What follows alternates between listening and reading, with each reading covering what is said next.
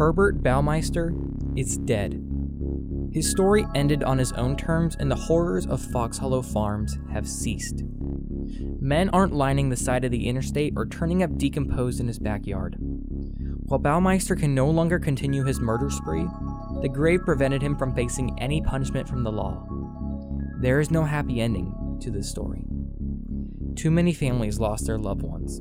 A family lost their father in more ways than one, and one man has been forced to live with the shadow of Herbert Baumeister on his back for the rest of his life. You have already heard about the lives of these people, and how just one deranged man changed everything for them. But in this episode, we step into a different realm. We know who Herbert was in his life, yes, but what was he in death? Before we say our last farewells to the Fox Hollow estate we've come to know so well, I want to go into the story of the landowners that inherited the property, years after the suffering that had once happened there. I want to glance into the story of the family that purchased the land in which countless numbers of men were strangled to death, charred in the backyard, and deposited into the soil behind the home or littered into the gravel that the children of a serial killer played upon. But more than just a new family, I want to see if maybe, just maybe, Herbert wasn't done with his reign of terror, even in death. My name is Will Courtney, and welcome back to Fox Hollow. Despite the dark stain on Westfield's past, the Fox Hollow estate was a marvel of architecture on the outside. Despite all the hard work that Herbert had put into the estate, most famously the mannequins he would put on his poolside, the estate had begun to collapse following the absence of any legitimate owners of the establishment. That was until one family arrived, a family with the last name Graves. This family bought the shambling estate for a little under $2.6 million and quickly began to renovate the building in order for it to become a stable and luxurious home for their sons.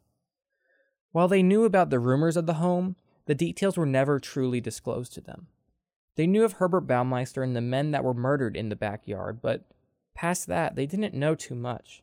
Putting in work every day, the house slowly transformed away from a rundown mansion and shifted into a beautiful estate, complete with a guest home, stable, and landscaping. However, beyond the tree line, something ominous hung around in the shadows. While the father of the family, Roger, worked in the backyard, his wife Vicky spotted what she thought was a man wandering on their property. While she didn't recognize him, the man wore a red shirt and had sunken eyes. Unfortunately for the Graves, trespassers are not an uncommon occurrence. At this point, and sometimes still today, people wander onto the property suspecting that the burial ground of murdered men is now abandoned and discarded into the back of their local Hoosier history. However, when Vicky saw the man, something stirred her the wrong way, her memory recalling that this man appeared to have no legs, seeming to float all by himself. She calls for her husband, but by the time that he came to investigate, the figure vanished in front of her eyes. Robert looked around the property some more, but nothing. The figure seemed to have appeared out of thin air and within a few moments, vanished. As I've mentioned before, the establishment is located right off to the side of the Monon Trail, a popular trail that runs through the entire state of Indiana. It's possible that the figure was nothing more than a curious pedestrian, but Robert and Vicky insist that this man vanished from the property. However, even though the man had disappeared from the property, an ominous feeling still hung out between the trees. You see, this wasn't the first time the Graves experienced something seemingly unexplainable. In another story from the home, prior to the sighting of the man, Vicky had been vacuuming the pool room after her sons had tracked in gravel from outside, when the cord unplugged itself. She didn't mind it at first, plugging it back in until it was once again unplugged, this time being thrown across the room, Vicky staring right at the outlet as it happened. As the family eased into the move, a man at Robert's work was in need of a place to stay. Robert humbly invited his worker, named Joe LeBlanc, over and allowed him to live in his house for some time. After a long, hard day of moving in, Joe fell asleep, and it was on that night that he had a nightmare of him running from something in the forest behind the estate. Without understanding, he stood up out of bed, still sleeping, ran for the door, and banged his head on the door frame. This wouldn't be Joe's last paranormal encounter at Fox Hollow. encounters which he has never experienced prior to or after his stay at the Fox Hollow Manor. At the end of his first week at his new home, Joe sat in his room eating dinner when a knock came at the door. He yells that he'll be there in a minute, but just as he says it, another knock. That in itself was just a little bit strange to Joe, but wouldn't someone be patient after his response? Or say something back? Not just knock again, and especially considering that Joe knows the people that live in the home. Joe shouts once more, the knock following his words to a beat once again. Fred, Joe's dog, perks up at the noise and growls in the distance of the door. Frustrated at the persistence of the noise, Joe stomps to the door and swings it open only to see nothing. Nobody in the doorframe, nobody around the house, and nobody down the stairs leading to his room. Nothing. The following day, Joe told the Graves of the strange scene he experienced, and Robert insisted that everybody was inside the house at that time. It was only a couple weeks later that Joe's terrors would encapsulate his memories of his stay. He was out one night, running along the trail behind the house with his dog. Fred was never leashed into the backyard, as he was trained to obey Joe's commands. Without notice, Fred stops and stares out into the forest, a growl emerging from his mouth. "What's out there, boy?" Fred asks his canine companion, only for his animal to go darting into the forest. Joe tries to follow behind the animal, but whatever it had seen, it felt that it was more important to disobey his master's commands. He loses his dog, and as he looks around the dark forest, his flashlight barely able to remain steady, Joe realizes exactly where he was. This was exactly what he experienced in his nightmare from the first day of Fox Hollow Farms, running in a dark forest from some unseen predator. Joe shines the flashlight around until it falls upon a figure in the forest. Standing only meters away from him was a young man in a red shirt, his gaze described as nothing more than a blank stare and floating without any legs. Joe shivers in fright as he turns the other direction and darts back towards his home, batting branches and brush to get back to any sort of semblance of society. Fred bounds up from one of the trees, running directly behind his master. They didn't stop running until they made it back to his home and had locked the door. The next day, Joe and Vicky compared the notes to each of their encounters. Their conclusion was that whatever they had seen, it was the same. Both didn't believe it was human, or at least that it was human anymore. This all being said, whatever had been harassing Joe had yet to cease its activity. On another normal afternoon, Joe was in the refurbished and redecorated pool, playing with the Graves boys and a friend of his. Joe dives underneath the water, and upon resurfacing, he moves to the side of the deck and rests on it. At that exact moment is when he felt a phantom vice grow around his neck, the feeling of fingers on each side of his chin in a sort of sensual manner.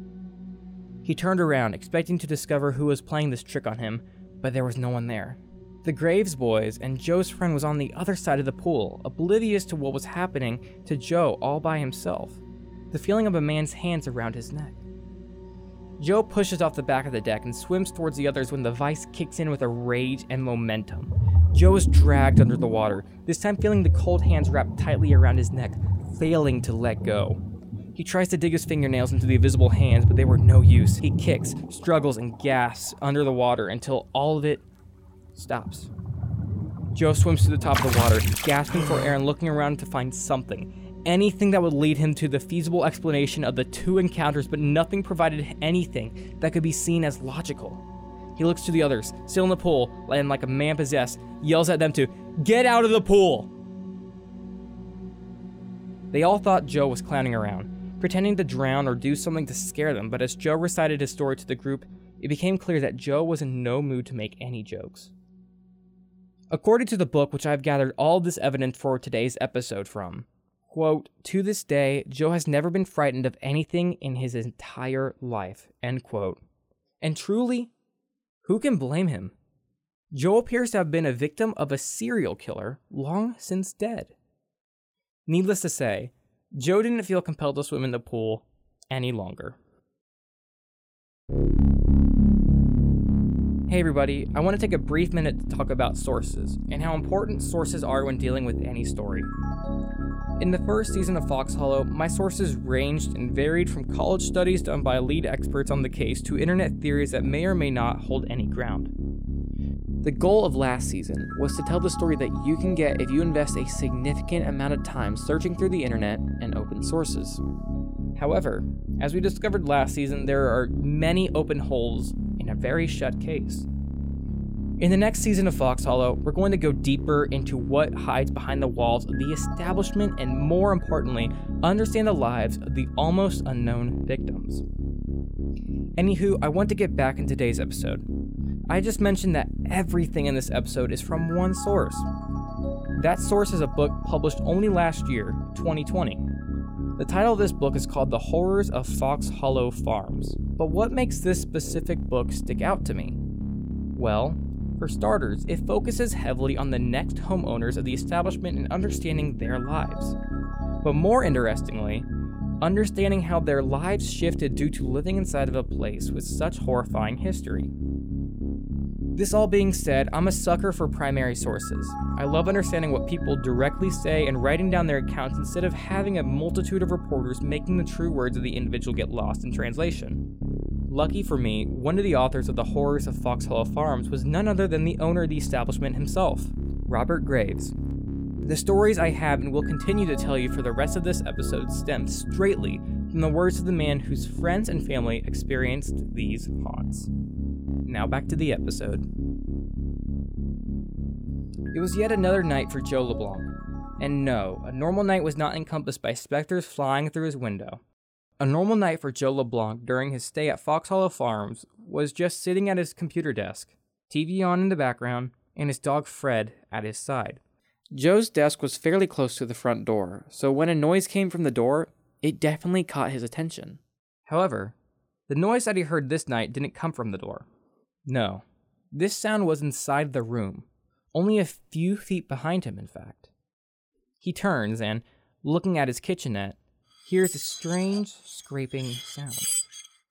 He walks over towards the sound and upon entering the vicinity, discovers that his set of kitchen knives were taken out of the drawer and were laid out in a line inside of the sink. He looked around, but nobody was inside of his house, yet someone, or something, opened the drawer and dumped all the knives into the sink. Joe turns again, now noticing a series of slashes carved into the wall. He wasn't sure if those marks had always been there or if they were new, but either way, Joe was unnerved to say the least. However, what Joe did next was certainly interesting. LeBlanc pulls out his phone, selects the voice memos, and taps the red button. It starts recording, and Joe begins to speak. "Who is here?" Joe shuts off his recording a few seconds later and rewinds it, listening to the entire thing. "Who is here?" "The married one." The married one. If Joe LeBlanc heard a ghost, we need to think about who said this. As far as we know, which is not much unfortunately, Herbert Baumeister killed exclusively gay men. None of the men who were known to be killed were legally married, especially since gay marriage was against the law during this series of killings. So that really leaves only one other option. Apparently, Herbert wanted to say hello to yet another young man. Or at least, that's what we would think from the provided evidence. Is it at all possible that this isn't Herbert Baumeister? To question the legitimacy of the Graves themselves, I go back into the book to understand how long they have owned the establishment. In the spring of 2006, the family purchased the home, meaning that as of time of recording, they have owned the house for over 15 years. Despite the events that have appeared to have happened to the Graves, they appear to make very little profit off of the stories and events that have happened to their family.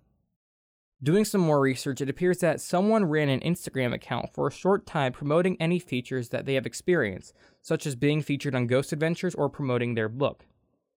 But I personally do not view this as an attempt to profit off of the events. The Graves have told their tale for 15 years, and I have no reason to believe that this family has been deceiving the public. This is a private family that lives a private life in a not-so-private home and, to be blunt, a very forgettable town and a very forgettable state. I don't believe that the Graves are deceiving the public, but ultimately, that decision is up to you.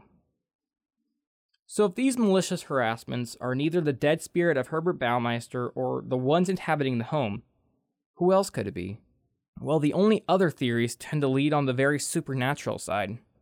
According to the book, once again, a shaman once told Robert Graves of the existence of several Native American spirits that had been run off their land and are upset at the way the land has been treated since. Additionally, there are supposedly 2 inhuman entities that lurk in the shadows of the forest behind the home. According to the testimony given from the horrors of Fox Hollow Farms, one was an elemental, a form of nature spirit that also lurked in the woods outside and only came out after dark.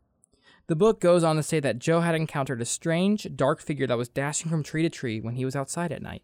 Whether ghost, demon, poltergeist, tricks, or human imagination, nobody will ever truly know if anything exists within and surrounding the Fox Hollow Farms estate. But there is no doubt of one thing. A tremendous amount of pain, suffering, and deception occurred within those walls. While I feel like a broken record, we can't forget that so many men were viciously murdered because of one man's desires. However, miraculously, I feel as if this story has somewhat of a happy ending. According to Graves, the supernatural events of the home have begun to die out, and according to a medium in the book, the positive energy of the family will eventually eradicate the negative energy that has once encompassed the home. What do I think of all this? Well, I'm not sure entirely. I think, at the end of the day, the quote-unquote hauntings will be left up to the interpretation of whoever hears of the stories. Do I believe that an elemental forest spirit lurks in the background of the woods? Probably not. But who am I to say? I didn't see the things, and all I had to rely on are words, an easily malleable piece of evidence. All I can hope is that despite all of the violence, a family can find peace within the walls of their home, and that, whether there is an afterlife or not, the men who met their fate at the establishment are at peace, whatever that peace may be. Thank you for tuning in and listening to the 5th episode of Fox Hollow. This show was entirely written, spoken, and edited by me, Will Courtney, and the script was edited by Kayla Garrity. The art of today's episode was created by Jeanette Hommel, and the cover of the title was created by Ethan Meneghini. A special thank you goes out to Dominic James. Mr. James is my radio teacher and has taught me everything I have ever needed to learn about professionalism, ethics, morals, and storytelling when it all comes to journalism. Without my instructions from Mr. James, this podcast would never, ever have been possible. So thank you, Mr. James. If you do not already know, Fox Hollow Season 2 will be coming out very shortly this summer. Make sure you stay tuned to this channel for an announcement coming out very soon within the next few weeks. If you're looking for more podcasts to listen to, please visit WHJE.com, where you can listen to all the many different student-made podcasts at Carmel High School. As always, please take care, and I'll see you soon.